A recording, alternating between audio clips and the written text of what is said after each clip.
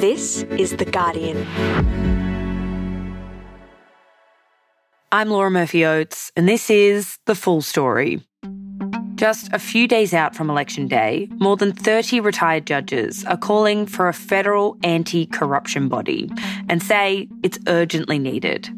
This issue has come up time and time again during the campaign, amongst independent candidates, amongst voters. Have you got strong opinions about politics? I want to see a federal ICAC. It's appalling to have a federal government that's not accountable for its actions, and there's nobody like ICAC overseeing it. And at the leaders' debates. Mr Morrison, have you seen any corruption on your side of politics in your time? And if so, what did you do about it?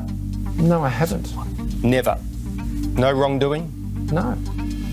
Never happened in the Liberal Party at all? I haven't seen that, no. Is that why you don't really feel there's a need for an independent commissioner against corruption federally? I do believe there's a need for an integrity commission, and I have 347... Mr Albanese, you've spent your life. Have you seen corruption in your time, and what did you do about it? Yeah, quite clearly. The Independent Commission Against Corruption here in New South Wales has found corrupt conduct. That's a good thing. Whether they've found Both major parties say they have a plan to create a federal anti-corruption commission if they win government. So, what would this body look like under a Labor versus a coalition government? And why is it needed? Today, the future of a federal integrity commission. It's Thursday, the 19th of May.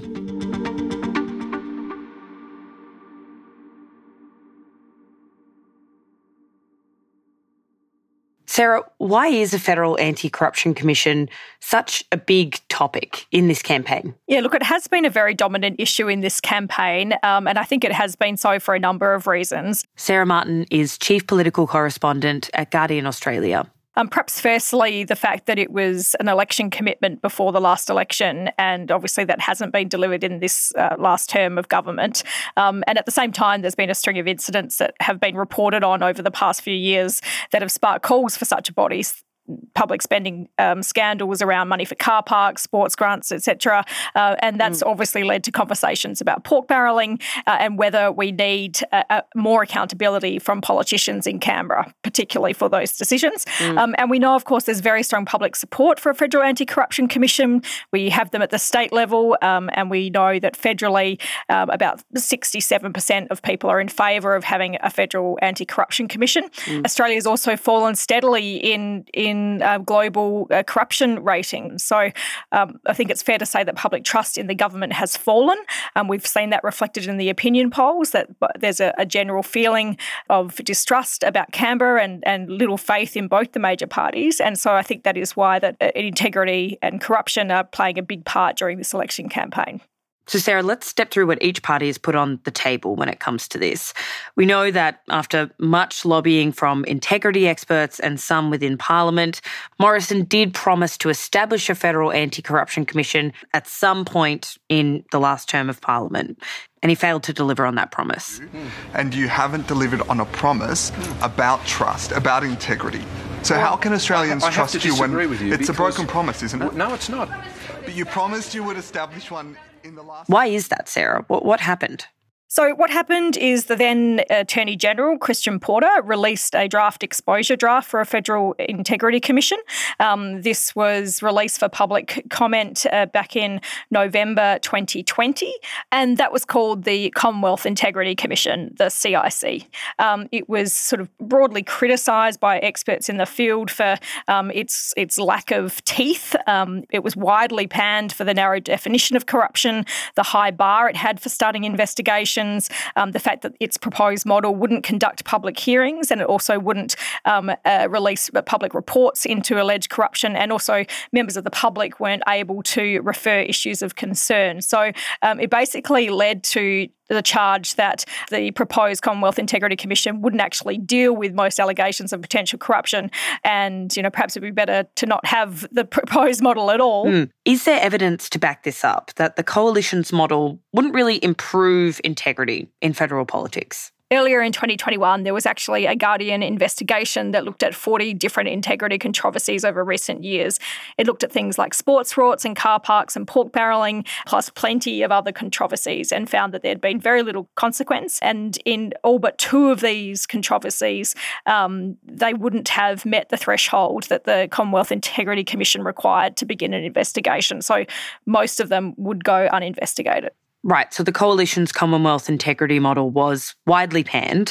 What happened from there? We then had a change in Attorney General. The new Attorney General, Michaelia Cash, sort of picked up the ball and started up another round of consultations.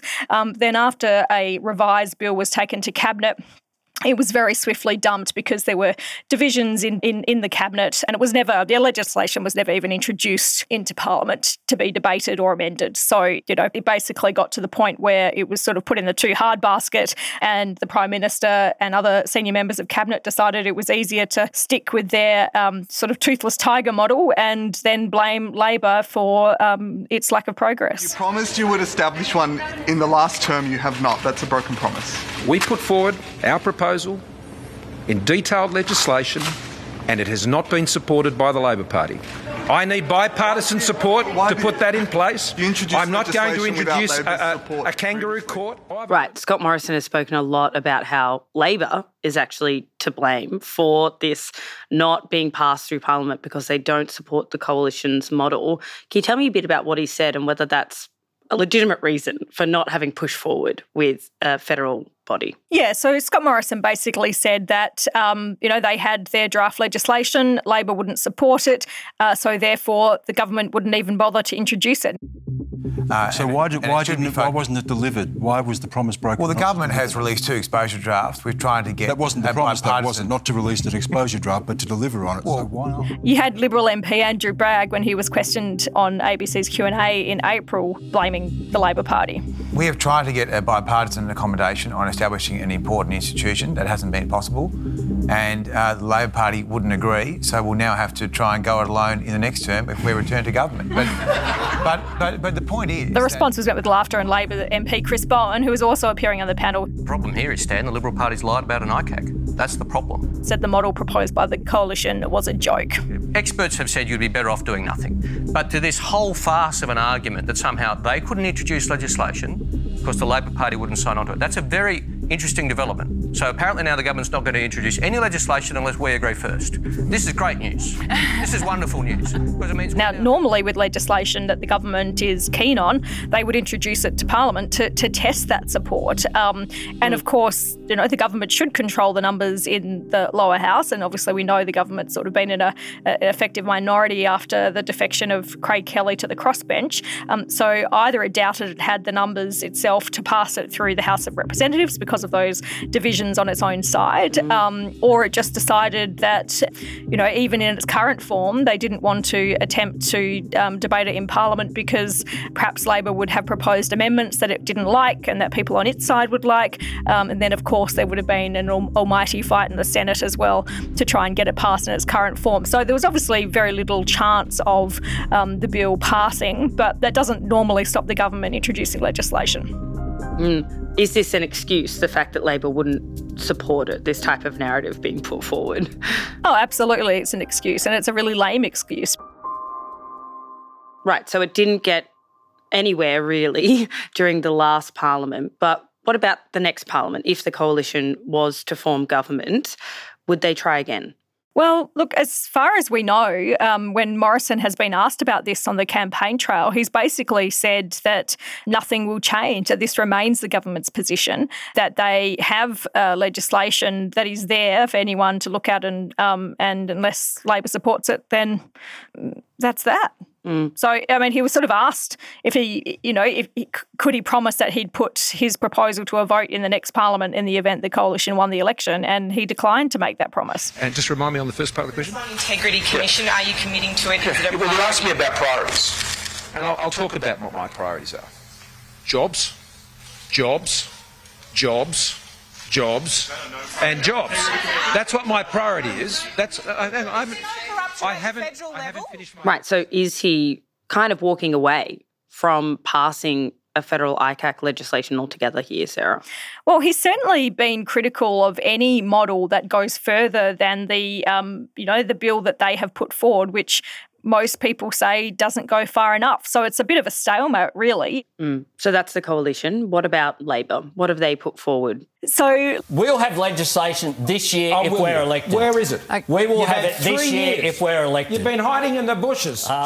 Labor has promised to legislate a National Anti-Corruption Commission by the end of the year if they are elected. We have got a plan, and I'll tell you what the plan is. No. It's a plan that you don't like because what you want only 2 is pages. That the Cabinet it looks has a bit to like decide. That. There's nothing on it. The Cabinet has Obviously, they have outlined the broad parameters of this commission and have outlined the design principles that would underpin its model. But it has to be said that there isn't legislation yet. So Labor too has some issues still to work through. They still have to work through the fine detail of this. And these things can be quite complicated. But I guess some of the important differences are Labor has said that its model will have the power to hold public hearings where the commission determines it is in the public interest to do so.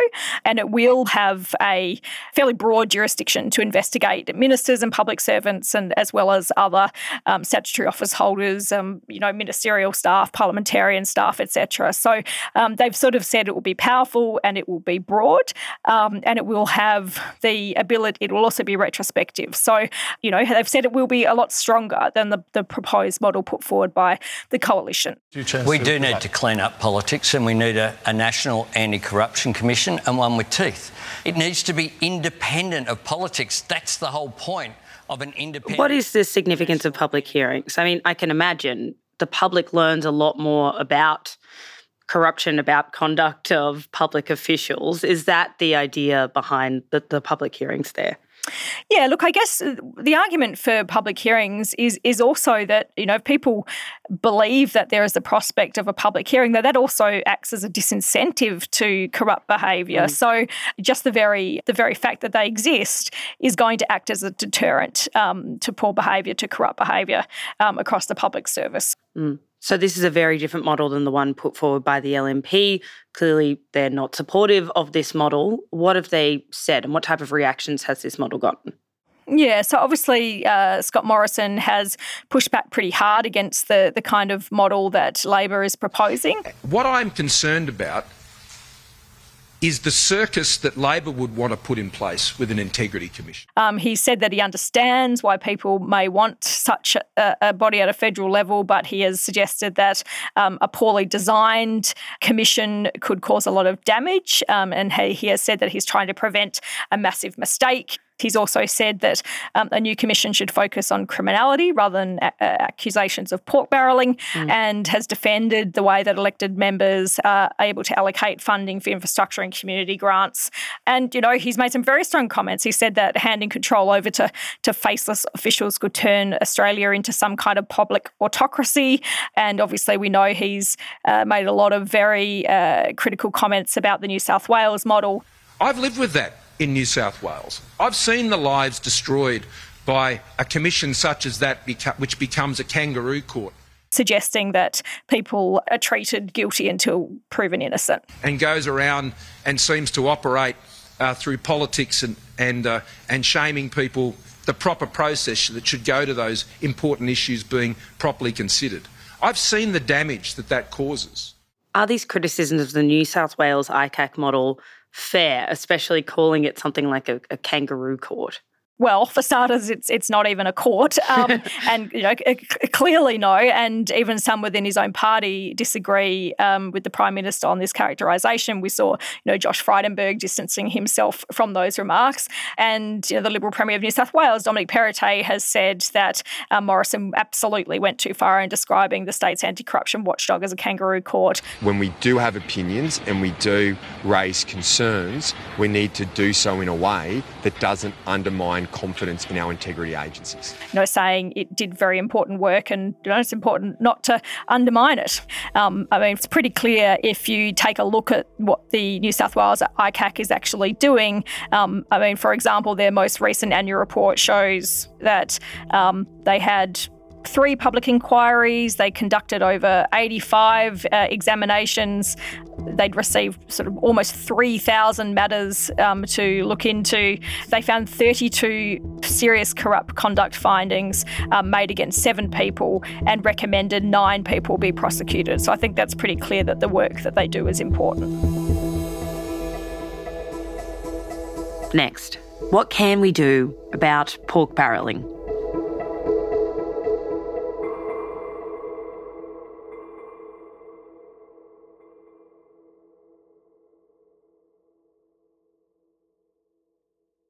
So, Sarah, that's the major party's proposals for a federal anti-corruption body.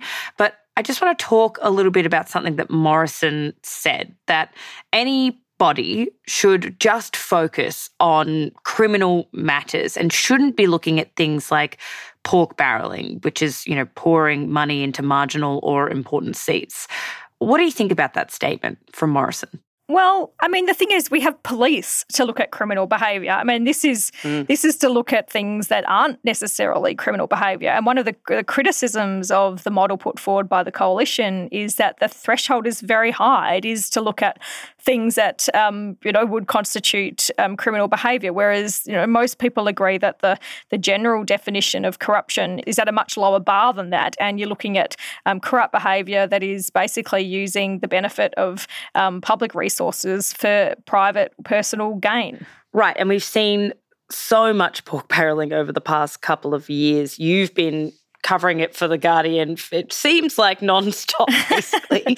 I mean, how common is this in the last term of government and in previous governments? Oh, look, myself and other journalists have been covering various pork barrelling scandals over the past few years, and it's clear that more scrutiny and transparency is needed here. So, of course, there was the sports rort scandal when the Auditor General found that in 2019 the coalition had used a sporting scheme to award $100 million in grants that was not assessed on their merits in order to favour targeted seats ahead of the 2019 election.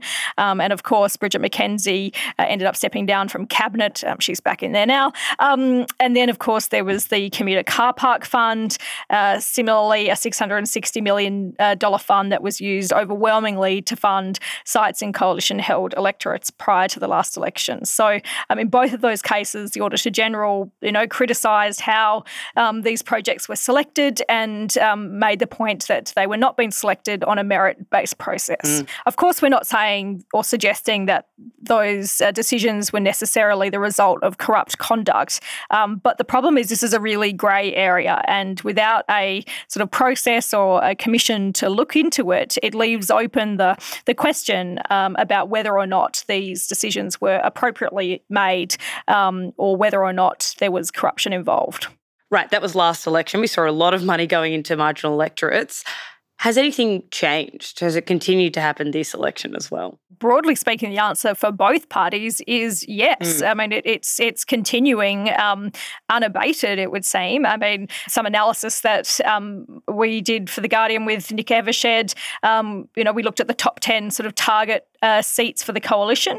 There's been almost $3 billion committed to those seats in the lead up to the election. That's going back to the beginning of January to basically this week. So it's just an extraordinary amount of money. And in some seats, we're talking like $500 million for one electorate. So like in Bass, in Northern Tasmania, there's just incredible amount of funding commitments for everything from sporting clubs to roads to, the Prime Minister was there this week announcing an upgrade to a bowling green. Now that seat's held on a 0.4% margin and they're obviously desperate to hang on to it. So, Gilmore, another example, $430 million spent in Gilmore alone, which is held by Labor on a 2.6% margin, but which the government is hoping to flip. And there's bridges, there's, playground upgrades, there's, from the projects in the thousands of dollars to the projects in the hundreds of millions of dollars. Like basically no project is left unfunded. You sort of start to wonder whether there's anything left to fund in some of these seats because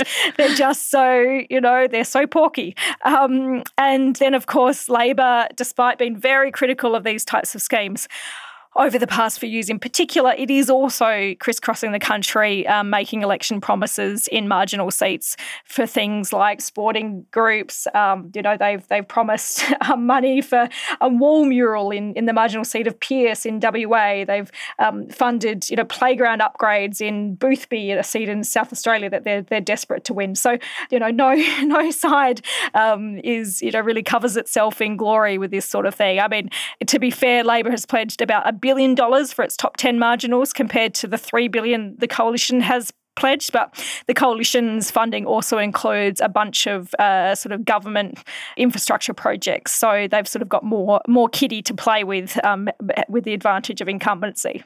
Right, so the government's pledged 3 times more money, but we're still talking billions for both major parties.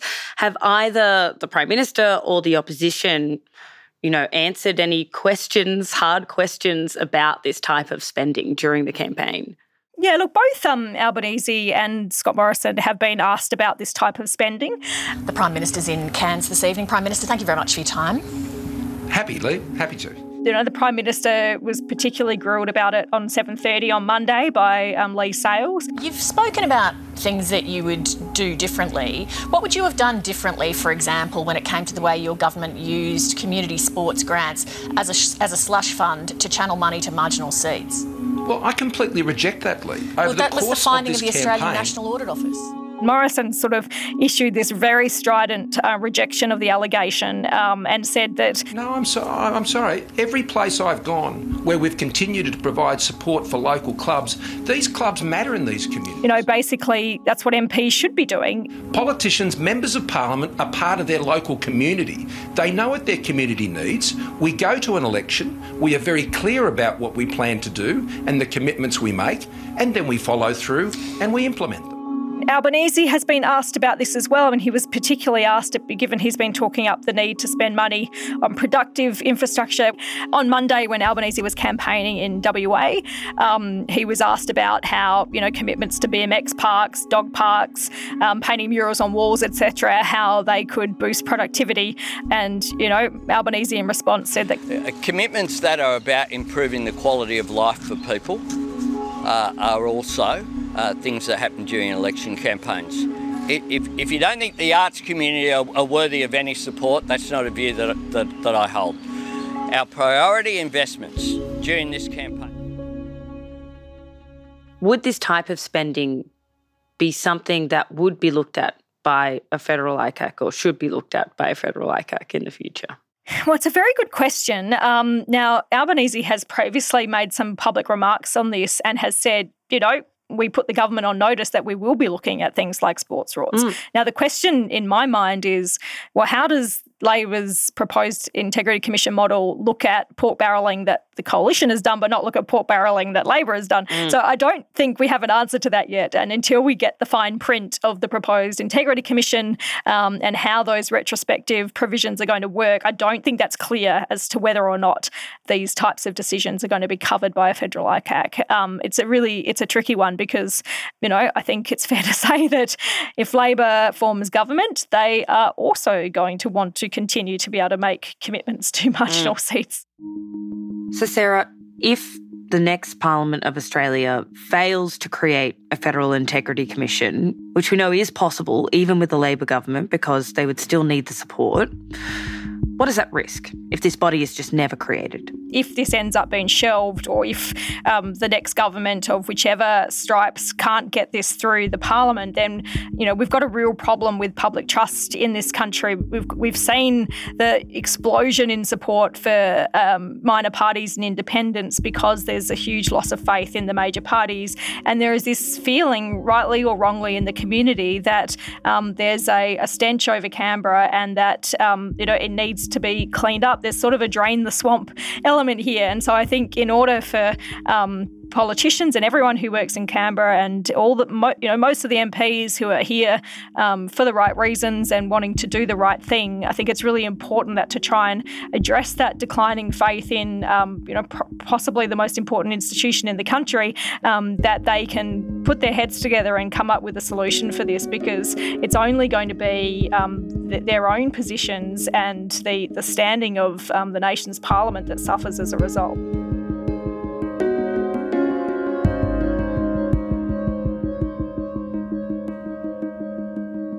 That was Sarah Martin, Chief Political Correspondent at Guardian Australia. You can read all her reporting on pork barrelling at theguardian.com, including the Porkometer, which has been tracking all funding announcements from the Coalition, Labor and candidates in real time throughout the campaign. You can also search on the Porkometer to see how much your electorate is getting so far. We put a link to that, plus a bunch of The Guardian's latest reporting on the proposals for a federal anti-corruption commission on the Full Story page. This episode was produced by Joe Koning, sound design and mixing by Camilla Hannon. The executive producers of Full Story are Miles Martignoni, Gabrielle Jackson and me, Laura Murphy-Oates. Over the next few days, you should keep an eye out for the regular newsroom edition of Full Story and our special election coverage over the weekend. The Guardian's audio and politics team will be working together to bring you the latest news and analysis as the votes roll in. Okay, catch you then.